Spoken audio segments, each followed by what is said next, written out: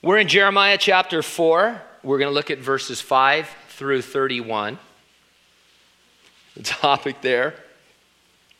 God compares the Babylonians to a devouring lion or a fierce windstorm that will catch Judah off guard dressed as a harlot. And so the title of our message is The Lion, the Wind, and the Harlot's Wardrobe. Let's have a word of prayer. Father, thanks for our morning.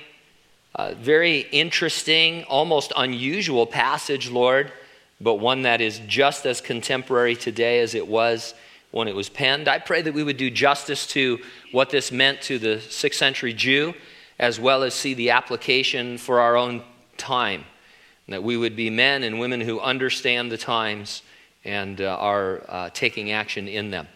We thank you and praise you in Jesus' name, and those who agreed said, Amen. Two clergymen were standing by the side of the road holding up a sign that read, "The end is near. Turn around now before it's too late." They planned to hold up the sign to each passing car. As the first driver sped past, he yelled, "Leave us alone. We don't believe in that religious stuff, you nuts." From around the curve, they heard screeching tires and a big splash. One clergyman said to the other, "Do you think we should just put up a sign that says bridge out instead?" On a more serious note, early warning systems that give clear messages can definitely save lives. Japan has spent millions of dollars to build a sophisticated early warning system for earthquakes, and experts say that it helped save millions of lives and mitigated the damage from the 2011 earthquake and tsunami. While the massive 9.0 magnitude quake and tsunami flattened much of northeastern Japan, the damage would have been far worse had Japan not had its early warning system in place. In our text, the prophet Jeremiah is sent to forewarn Judah of a terrible calamity coming upon them. In their case, it was an invader from the north that would ravage and devastate them as God's judgment for their sin. It got me thinking about our own responsibility to warn folks about God's coming judgment, both upon them as individuals for their sin and upon this entire planet in the form of the future great tribulation predicted in the book of the Revelation and elsewhere. Called the day of the Lord in 1 Thessalonians 5, 2 and 3, you read, "For you yourselves know perfectly that the day of the Lord so comes as a thief in the night. For when they say peace and safety, then sudden destruction comes upon them as labor pains upon a pregnant woman, and they shall not escape." Now, the truth be told, you and I function as God's early warning system to a people on a planet headed for judgment. When we talk about the Great Commission or sharing the gospel or witnessing or sharing our faith, really part of that is an early warning to people, individuals, that, hey, you're headed for personal judgment and our planet is headed for global judgment. And so I'll organize my thoughts around 2 points. Number one, you are God's forewarning to the world that his judgment is approaching. And number two, you are God's forewarning to the world that his judgment will be awful. Let's take a look, first of all, at approaching judgment in verses 5 through 18. Scholars disagree on exactly how to organize the opening chapters of the book of Jeremiah. There are a series of 12 or maybe 13 separate sermons that he delivered to the southern kingdom of Judah over a period of 40 years leading up to their being overrun and carried away captive to Babylon. We're in a portion of Jeremiah's second sermon. And so we begin in verse 5.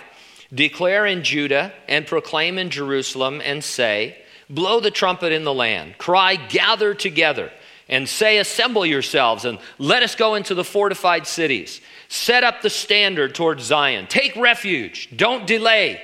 I will bring disaster from the north and great destruction." In those days you were warned of an invading army by the blowing of the trumpet and the setting of signal fires, here referred to as setting up the standard. And so you'd be going about your business. Some of you are familiar with the old air raid sirens. Remember that? Do they still use the one in Lemoore? Just shake your head one way or the other. Yeah. And you're just like, it's like, man, something's going on. Although I've noticed any more people, car alarms used to bother you, car alarms? You think, oh my gosh, let's run to that car and see what's going on. That alarm's going off. Now you'd pay any attention to it. Or remember the old dashboard sunshades? Need help, call police. What a joke.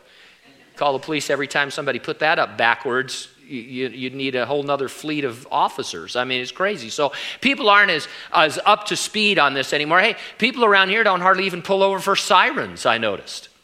When I was a kid, when everything was better, you ever notice that? Everything was always better.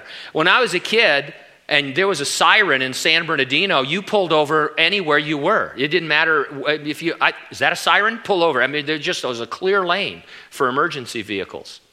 But, people are a little bit less apt for that. But in these days, 6th century Jerusalem, there were certain trumpet blasts that signaled disaster, or these giant signal fires that they would light on top of these hills. And then once you saw one, they'd light the other and light the other and light the other. If you've ever seen the Lord of the Rings movies, there's a great sequence where they're lighting those signal fires. And so you saw those, and whatever you were doing, you ran for the closest shelter, the closest fortified city. And so God is saying, right now, sound the alarm. Invasion always came from the north, not because that's where all the invaders lived geographically, but because that's how Jerusalem was and is situated. Invasion came from the north. And so he says in verse 7, this particular invasion, the lion has come up from his thicket, and the destroyer of nations is on his way. He has gone forth from his place to make your land desolate. Your cities will be laid waste without inhabitant. Now, this future invader is described as a lion coming to devour its prey. We know that it was Babylon, ruled by King Nebuchadnezzar. This isn't necessarily a prophecy or saying that they would have, a lion on their banner or anything like that, because a lot of nations use the lion. Detroit is a nation, isn't it? No, I'm just kidding. But what it's saying is that when this invader comes, it will have the effect of you being ravaged by a lion in the wilderness. Every few years, not a joking matter, but, not every few years, several times a year, you hear of somebody down in Irvine or somewhere in the mountains that just gets attacked by a cougar or a mountain lion while they're on a run or riding a bike, which is why I don't exercise anymore. You never know when a lion is going to jump out at you. But it's pretty devastating. It's pretty terrifying to watch this. I mean, you've seen some of these. They're beautiful, these big cats. But you don't want to be caught in the wilderness by one. They're pretty terrifying. And they tear you to shreds. And so God is being pretty bold here. He's saying, hey, sound the alarm. There is a lion in your midst. And you're going to be devoured. You're without defense. Verse 8, for this clothe yourself with sackcloth, lament and wail, for the fierce anger of the Lord has not turned back from us. Though the danger was physical, the reasons for it were spiritual. God was warning them, but it was his disaster that he was bringing as a judgment for their sin and their failure to repent. And so whenever we're talking about these terrible graphic judgments, remember that God is warning over and over and over, and in this case, for 40 years, he warned them that this was going to take place. It's become popular to declare almost every catastrophe on our planet a judgment from God. There's always a Christian leader or a Christian group that will get 15 minutes of press by saying that the latest disaster is God's judgment. Some disasters might be God's direct judgment, but we can't really know, and so our response ought to be one of compassion to those affected and to use it as an opportunity to show the love of Jesus Christ. Verse 9, and it shall come to pass in that day, says the Lord, that the heart of the king shall perish, and the heart of the princes, the priests shall be astonished, and the prophets shall wonder. Then I said, Lord, surely you have greatly deceived this people in Jerusalem, saying, you shall have peace, whereas the sword reaches to the heart. Now, verse 10 is troubling in the sense that, was Jeremiah really accusing God of deceiving the people? And there are certainly those who read it that way and believe that. They think that in a moment of doubt, and because he's kind of a tender-hearted kid, he's young, and he doesn't know everything there is to know about the Lord, and it's just terrifying to him to think about these things. I kind of think that that's not really what was going on here, because here Jeremiah is speaking the truth for God, and he's saying, God is telling you this is what's going to happen. And then I don't see him turning around saying, well, God, you're deceiving them into thinking they're going to have peace, because my message is a message of destruction. And so what might be going on here is this. If you remember verse 9, by the time you get into verse 10, the king, all the princes, meaning the political machine of Judah, the priests and all the false prophets, the religious entity, they were all telling the people there was nothing to fear, there was nothing to worry about. They were predicting peace and safety. Meanwhile, there were genuine prophets like Jeremiah who were revealing the truth. They were being persecuted and shut up. And all the leadership was saying, everything's fine. We have the temple. God will defend himself. Judah will never fall. Jerusalem will never fall. And in that sense, God was allowing the false prophecies to flourish, and he was letting people believe what they wanted to believe. God would put the truth out there, and then if people want to believe a lie, then he will let them. And he will give them over to their own desires. And so that's what I think is happening here. Not that Jeremiah is struggling with God being a deceiver, but the fact that the people were being deceived. Yes, God was allowing it, but the truth ought to be able to stand up to scrutiny. And there were plenty of prophets like Jeremiah and the others, his contemporaries, who were telling the truth. And so if there was a deception, the folks were self-deceived, and it was their responsibility. And so in verse 11, at that time it will be said to this people and to Jerusalem, a dry wind of the desolate heights blows in the wilderness toward the daughter of my people, not to fan or cleanse. A wind too strong for these will come for me. Now I will also speak judgment against them. Behold, he shall come up like clouds, and his chariots like a whirlwind. His horses are swifter than eagles. Woe to us! We are plundered.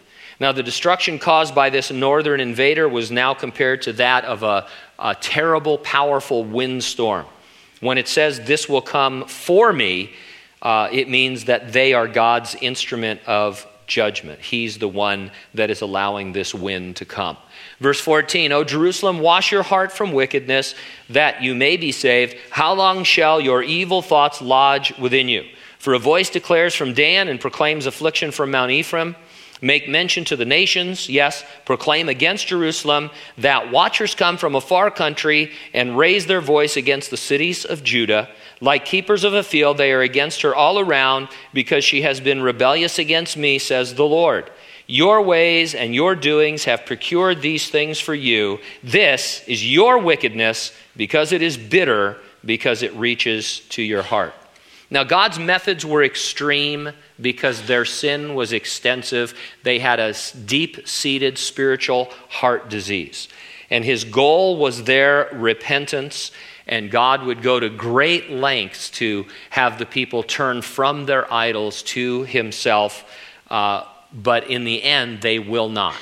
Even just the threat of the Babylonian captivity wasn't enough. Sieges by Nebuchadnezzar are not enough, and so God finally allows Jerusalem to fall, and his people are taken captive, all to bring them finally to a place of repentance. The question for us this morning, to try and be a little bit more contemporary, is God's judgment approaching? Well, in one sense, it is always approaching. With regards to each individual on the earth, they stand condemned before God in their sins. There is none righteous, not even one among the human race. Every man and woman is appointed to die and afterwards face judgment for their sins before the great white throne of God. Someone sent me a video this week of a traffic accident. It was captured by a police cruiser's dash cam. On a snowy but safe highway, a vehicle drifts slightly to the left. The driver overcompensates And as he does so, he swerves into a truck that is on his right. He clips the back of that truck, and that sends him perpendicular across the divide into oncoming traffic. Remember how when Highway 198 didn't have the barricade, and it was just, every man for himself, basically, as people were crossing the highway and all. And so this vehicle, looks like an SUV from a distance, it crosses over that center divide, and now it's perpendicular to oncoming traffic, which has no time to react. It's hit by a semi-truck at pretty much full speed. There's a little bit of you can tell the driver starting to react. And you don't see anything, it's terrifying. There's nothing gory or anything, but what's amazing about it is that the entire vehicle disintegrates before your very eyes. It's as if it was never there when this truck just absolutely plows through it, and there are pieces of this vehicle all over the highway. And then the cruiser, of course, is going by on the other side, so that's all you see of the accident. The whole video is about 34 seconds long. The accident, 5 seconds. In 5 seconds, everybody involved in that, their lives are changed, and I'm sure that there were fatalities. And so when we say people are going to die, we sometimes mean right now, within the next 5 seconds. It's that quick. And so we have a sense of an approaching judgment, because 5 seconds from now, someone is going to be in eternity. And the Bible says it's appointed to die, and then comes judgment for your sin, unless Jesus Christ has taken upon himself the judgment for your sin at the cross, which takes place when you put personal faith in him. God sent Jesus Christ to die on the cross. It was as a substitute for every man, woman, and child ever conceived in the human race. And those who turn to Christ are saved. They avoid the judgment to come. Instead of the great white throne judgment of God, they stand before the reward seat of Jesus Christ. Saved for eternity, rewarded for their work for him.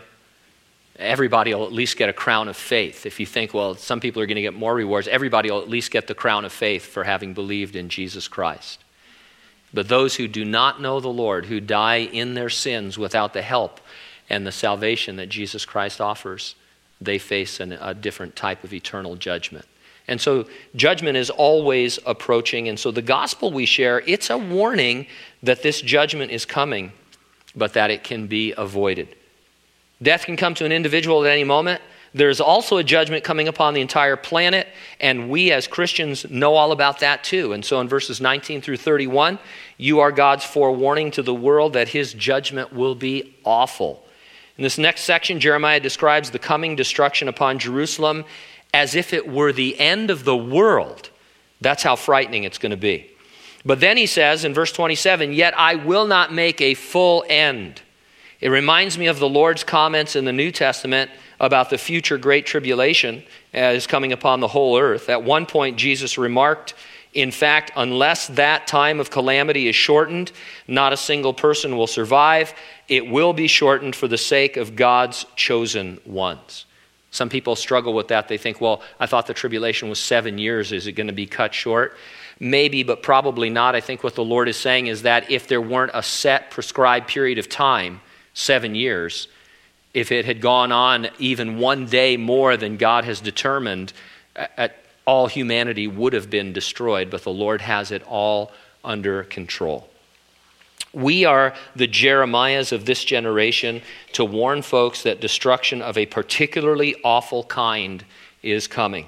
And so verse 19, oh my soul, I am pained in my very heart. My heart makes a noise in me. I cannot hold my peace. Because you have heard, O my soul, the sound of the trumpet, the alarm of war. Destruction upon destruction is cried, for the whole land is plundered. Suddenly my tents are plundered, and my curtains in a moment.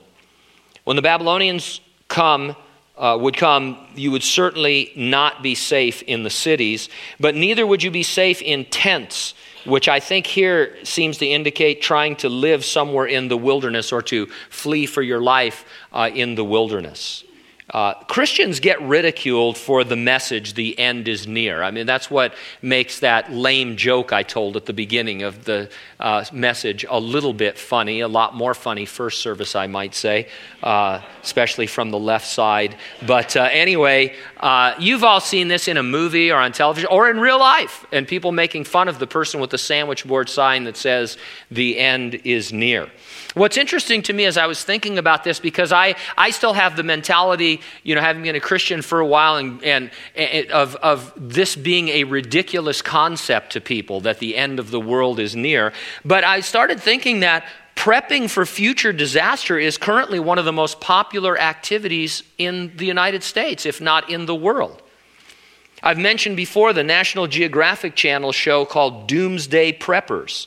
It documents people who are preparing for various end-of-the-world scenarios, whether it's an economic collapse or a nuclear fallout or anarchy or a virus or whatever it might be. And then you've probably noticed the movies and the television shows that are all apocalyptic, using very biblical language, as a matter of fact, calling it the apocalypse and the end of days and all of those kinds of things. And in reality, the whole world has gone after this idea that the world is coming to an end.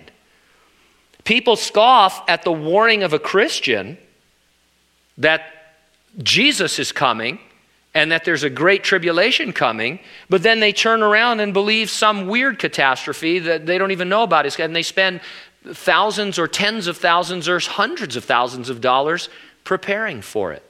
In the hallway after first service, one of the brothers was saying, this one show I was watching, might have been Doomsday Preppers. Some guy built a $400,000 bomb shelter, but it's 300 miles from his home. Now that to me is stupid. It's way stupider than trusting Jesus Christ, to save you. I mean, it's crazy. So we need to stand up and say, hey, we know the end of the world. We invented the end of the world. God, and it's not really an end. So when people talk about the end of the world, they say, hey, the world's not going to end. This world in which we live is going to cease, and there's an eternity coming after it, but it's not the end. People live forever. Everybody lives forever. I've told you this before. If you want to catch somebody off guard, just tell them, hey, as a Christian, I believe all roads lead to God. People will think you're crazy. But you know what? There's a sense in which all roads do lead to God. It's just that one is a narrow path that leads to eternal life. The other is a broad way that leads to the great white throne judgment. I mean, everybody's going to stand before the Lord. Everybody. And so all roads do lead to God. You want to be a Buddhist? You want to be a Muslim? You want to be a Zoroastrian? Are there any such things? I think there are. You want to follow philosophy? You want to be an agnostic, an atheist? Whatever you want to be, that road leads to God. It's a broad path that leads to destruction. And they die, and after this comes judgment before the great white throne judgment of God, Revelation chapter 20. And so this end time stuff, it's popular. And it's an open door for you to share the Lord. Verse 21, how long will I see the standard and hear the sound of the trumpet? When you saw the signal fire burning or heard the particular trumpet blast that warned of invasion, you just dropped what you were doing and ran. In the future, in the middle of the great tribulation, there is this warning. This is Jesus speaking. He says, therefore, when you see the abomination of desolation spoken of by Daniel the prophet standing in the holy place, whoever reads, let him understand. Then let those who are in Judea flee to the mountains. Let him who is on the housetop not go down to take anything out of his house. Let him who is in the field not go back to get his clothes. But woe to those who are pregnant and those who are nursing babies in those days. And I pray that your flight may not be in the winter or on the Sabbath. Now, this abomination of desolation spoken of by Daniel, it refers to an episode that takes place smack dab in the middle of the Great Tribulation, 3.5 years into it.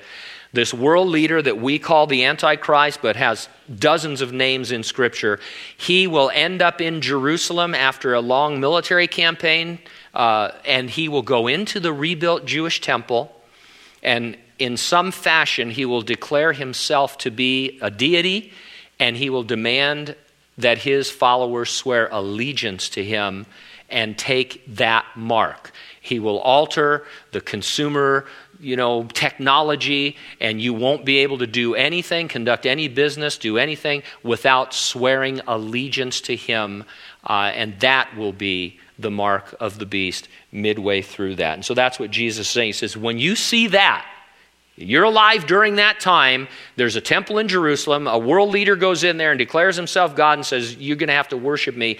Get out of Dodge.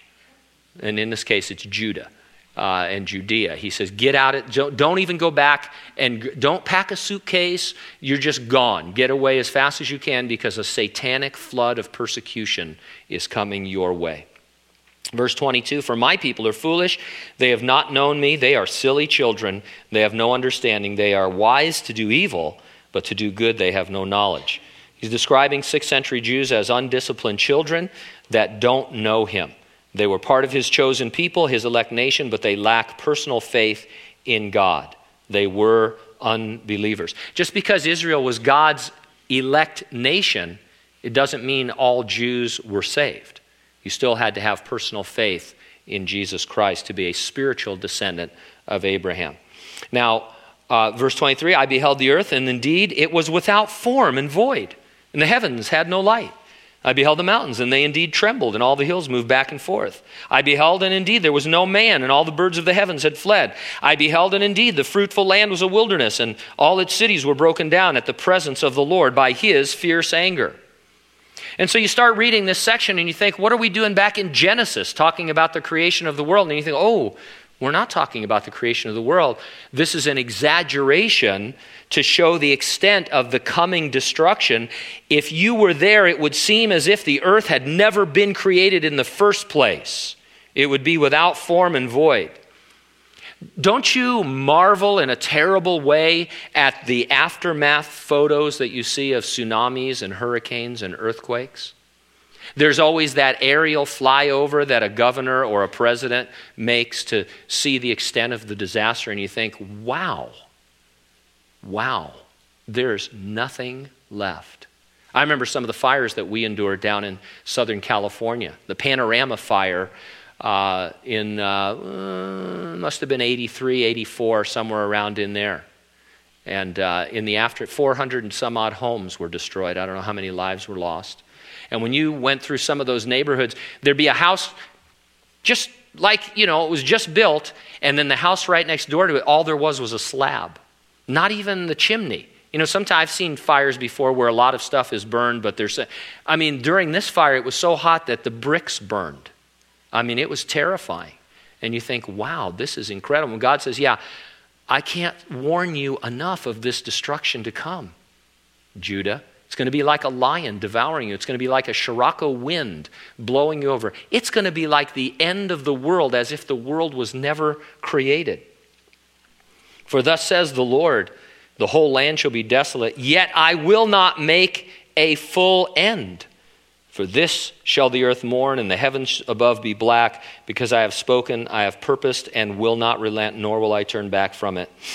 You have to hang on to that, yet I will not make a full end. In the 6th century, God would save a remnant. We know the story.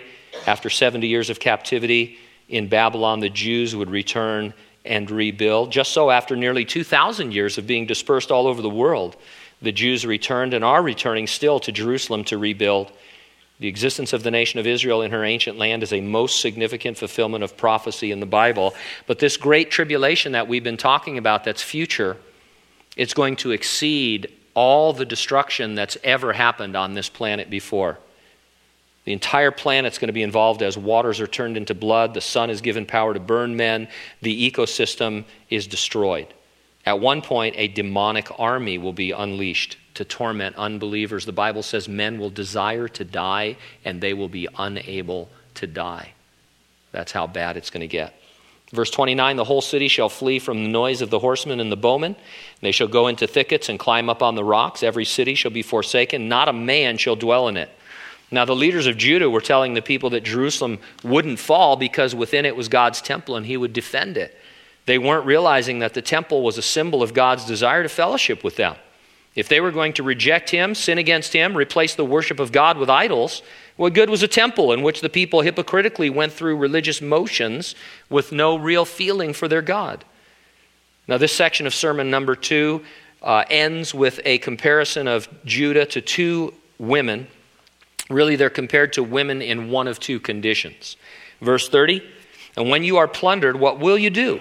Though you clothe yourself with crimson, though you adorn yourself with ornaments of gold, though you enlarge your eyes with paint, in vain you will make yourself fair. Your lovers will despise you. They will seek your life. Now, this is a description. In those days, this was a description of a harlot, of a prostitute. God consistently compares Judah to a harlot in order to emphasize the seriousness of her sin.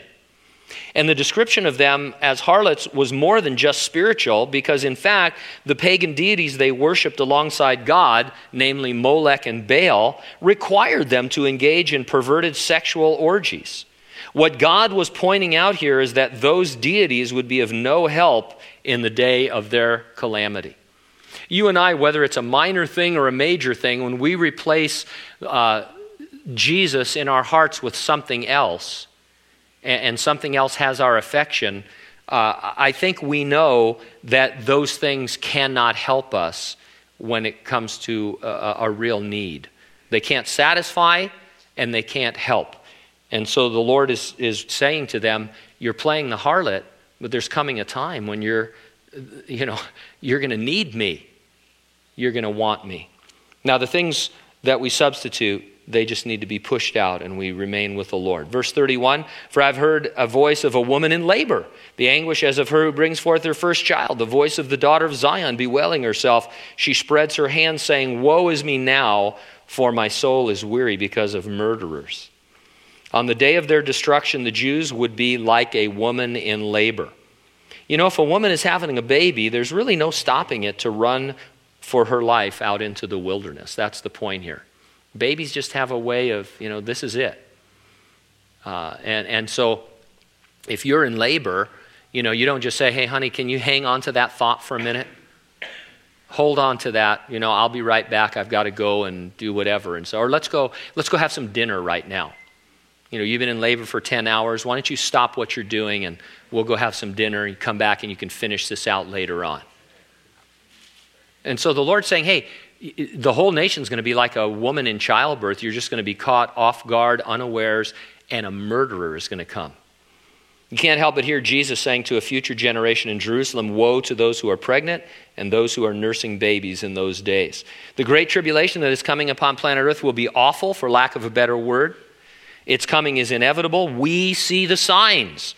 Israel, of course, is the chief sign, but each week in our prophecy updates, we see trends in other areas that have been prophesied, telling us that we are in these last days just prior to the Great Tribulation. And so as Christians, we should understand the times. The rapture could take place at any moment. That could be before I'm done right now in the next few seconds. It could be a year from now. It could be 10 years from now. We don't know, but it's imminent. It happens before the Great Tribulation. I don't know how long before. It could be the next day. It could be a few weeks. It could be a few months. But the church has to be removed, resurrected and removed through the rapture before any portion of the Great Tribulation begins. But once it begins, and it seems to begin with this man, the Antichrist, signing a peace treaty with Israel, it's on. And you can start that clock ticking. And 3.5 years into that, you're going to have the abomination of desolation. And man, when you read Revelation 6 through 19, it is awful. It is planet-wide destruction after destruction. We need to understand those times. The gospel is a warning to individuals to avoid that judgment that follows death, but also to escape the judgment that is coming upon this planet. Some of these people who are building shelters and stocking up food and all, could there be a disaster? Yeah, sure, absolutely. There's lots of them. I'm not making fun of people and their preparations. Probably we all need to be more prepared for local disasters. But in the long run, when God starts judging this planet, there's no preparation. You're not going to be able to hide anywhere. We think that unbelievers still see us as religious fanatics holding up a sign that says the end is near. In reality, the whole tone of our modern world is to say the end is near. That's what this is all about. The whole global warming controversy is raising probably a false awareness, but an awareness that, we're going to destroy ourselves if we don't do something.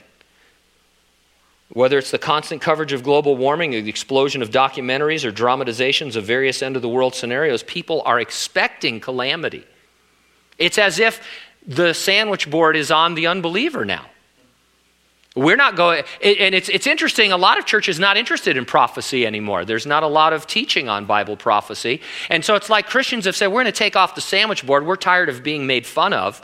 And the unbeliever says, well, I think there is calamity coming. They're putting it on and they're saying, hey, I'm building my shelter. The end is near.